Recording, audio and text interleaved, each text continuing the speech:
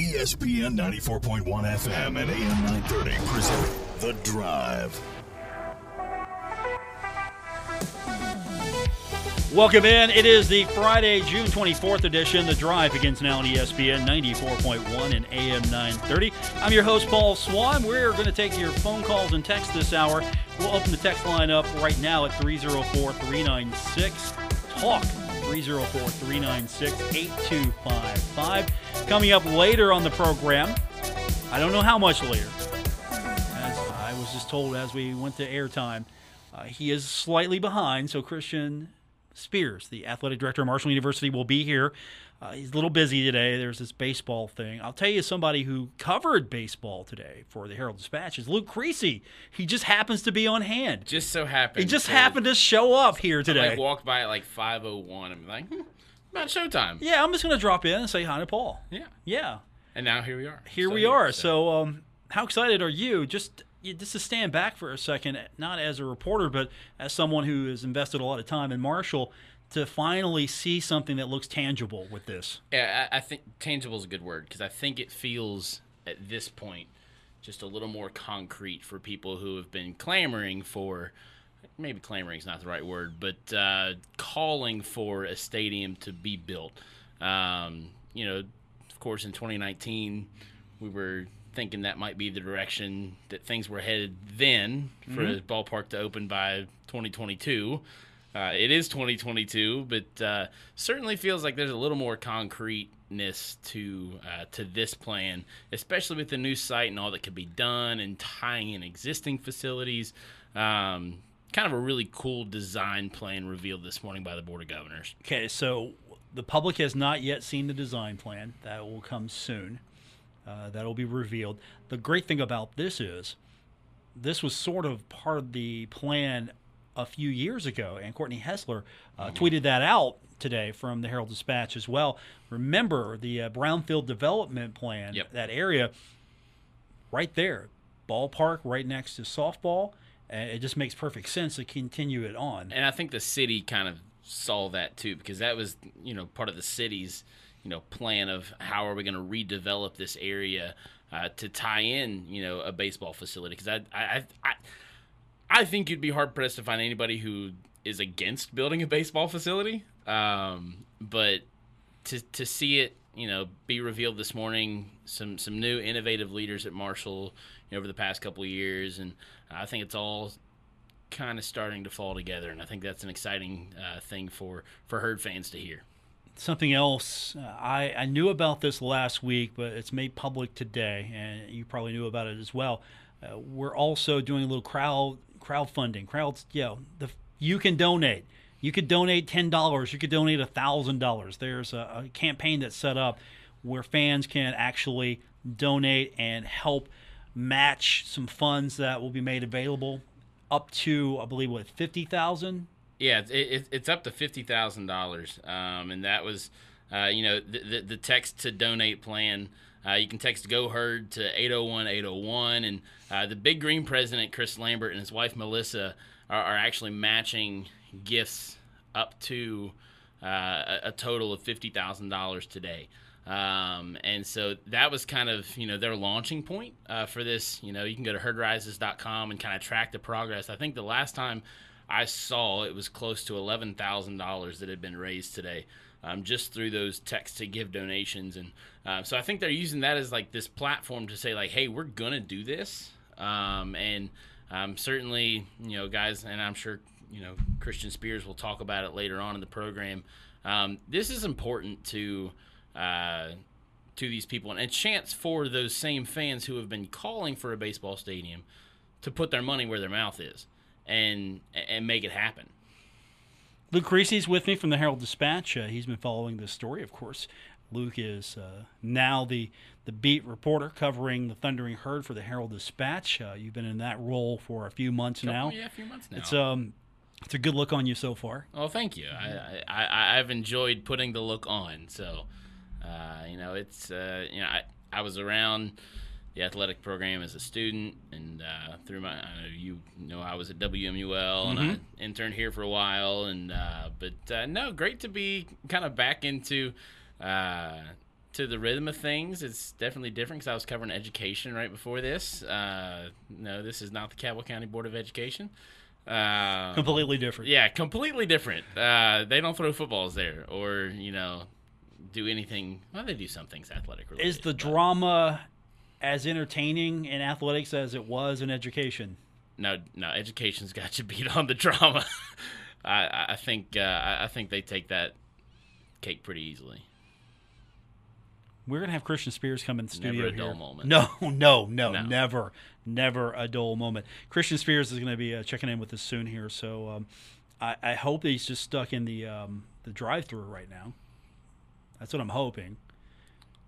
I think he's bringing us beverage because he mentioned he'd bring beverages last time. Oh well. Yeah, I'm hoping you remembered that. There you go. So Luke will need something now. I left as my well. Sprite in the car. Okay. So you need something cold to back. drink as well. Yeah. Okay. So hopefully he's listening and he's bringing us beverages as we speak, because we got a lot to get into with him. This is something that it's day 102 for him.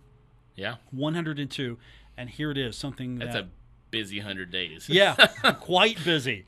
102 days, baseball park going to be built. And then I talked to yesterday someone from the Georgia Southern Radio Network, and they just stressed to me how busy baseball is going to be in the Sun Belt, how big it really is. It's one of the better conferences. Conference USA was a good baseball conference, but the Sun Belt takes that. And I think one of the things that Christian might talk about today too is when you look at the facilities in the Sun Belt. Beautiful, beautiful ballparks. And I think that's part of the plan too. You got to keep up. Yeah, it was Colin Lacey from the Georgia Southern Sports Network, and I talked to him about baseball, and he just said, "No, look, it's huge. Baseball's big here." So we're going from a league where baseball was big into a league where baseball is big, and you're bringing capital BIG. Yeah, and you're bringing Southern Miss with you. And baseball's an okay thing there. It's basically baseball season, spring football season, back to baseball. I think soccer's going to rival some of these too. You think so? At least the men's league. Okay, men's league looks Tough good. league. Yeah, UCF is back. Yep. How much fun is that going to be? Talk about the regional rivalries for Marshall going into the Sun Belt, bringing back UCF. That's huge. It's a good feel. Yeah, I like that because, as Marshall fans, who do you love and hate more than UCF? Back from, just period. Just came into the MAC. They were a little cocky. Got into an upgrade, of leagues with them, and then they got a little cockier, and then they started winning. Mm-hmm. And it wasn't fun if you're a Marshall fan, especially on basketball court. And then they won an air quotes national championship. Yes, national championship. So they are national champions in football. And, of course, the guy I love to hate and hated to love, A.J. Ramsa. Remember him? Yep. Oh. Yep. No, just I couldn't stand him, and I applauded him for that. Maybe Donnie Jones shows up at a Marshall men's soccer game. That would be some serious shade. That would be some serious shade. We can't imagine that. I'm just throwing it out there. Yeah, really. We have to play nice though with Coach Jones now because we've inherited Adam Williams. We got him back. True. We saved him from the dark side. And Donnie Jones was a key part of that. Yeah, so we've saved him from the dark side here. Yep. Coach Jones was a big part of his career, so I'm glad he's back as well. Yep. But at the same time, I think he knows the deal. Like, look, UCF, we're not cool.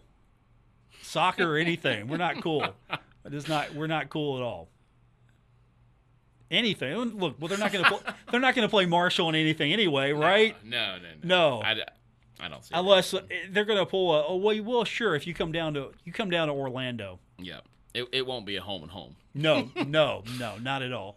So I'm looking forward to that, and I think the Hoops Family Field, the vet, should be jam-packed for that. If it's not, I'm going to be very disappointed. I'm going to be disappointed if Jones Field Stadium's not jam-packed this year. Yeah. Well, because when you look at attendance numbers for the Sun Belt, it doesn't really matter where in the season they are. Numbers are pretty consistently good. I've been working on a series for the Herald-Dispatch, kind of previewing some some of the Marshall opponents for 2022, and I was looking at Troy's numbers yesterday. That story will run Sunday, but Troy averaged about 22,000 fans at each home football game. It's Troy. Why can't that happen in Huntington? It should happen in Huntington. It definitely needs to happen in Huntington. I don't disagree. I think it's totally feasible. You know, when you look at a team like Appalachian State sold 10,000 season tickets for the first time ever. Why can't that happen here? I'm sure it can. Yeah, why can't that happen here? Have, Marshall football be the hot ticket. Create such a demand, and that will propel the team forward, and that will propel. I think one of the things that helps that is better competition at home. When you look I agree especially with that. the home slate this year, the conference home opener being Louisiana on a Wednesday night, but I think I'll do that. Yeah. I think you'll find a lot of people who will do that. And then you get Coastal Carolina, Mm-hmm. Appalachian State at home. That's going to be a good home schedule, competitive home schedule, Yeah. I think.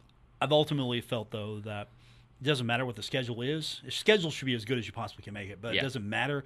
Marshall's playing. That's the Yeah. only reason you need. Marshall is playing, so I should go. But it helps that you have a schedule that's pretty exciting, attractive. It should be some competitive games. As Coach Huff has said in the past, this league is real. He said that when Marshall joined the Sun Belt, that this league was real. And I'm sure it's on a sign somewhere right now in the shoey. This league is real. When I think back at some of the best games I've had a chance to cover, whether that's at the collegiate level, at the high school level, the one thing they have in common is a good atmosphere. And so I think when you're talking about atmosphere, even if it's, Marshall getting beat by Louisville at home, Right. when they striped the stadium, that stadium stripe was cool. That was cool to be around. Yeah. Even just being there as, I was reporting on the sidelines for, a radio station at that time. But that was cool to see and to be in that atmosphere. Of course, you got Lamar Jackson that, kind of showed out that game. But He's pretty good. Just off the top of my head, another Power 5 opponent, Purdue at home. When Taekwon Lang takes the first play from scrimmage back as a pick six and caps off the game in the same way. That was a really cool atmosphere on a Sunday afternoon. And so I think that it goes back to putting the product on the field, and I think Marshall has the capability to do that. But fans got to be there. All right, we're going to take our first break. We will give you an opportunity to be a part of the program. It is easy. It's 304-396-TALK to hit the text line, 304-396-8255. Luke Creasy's hanging out with us for a time. He is from the Herald-Dispatch, and, of course, we'll be speaking with Athletic Director Christian Spears later on in the program. That's coming up on this edition of The Drive on ESPN 94.1 and AM 930.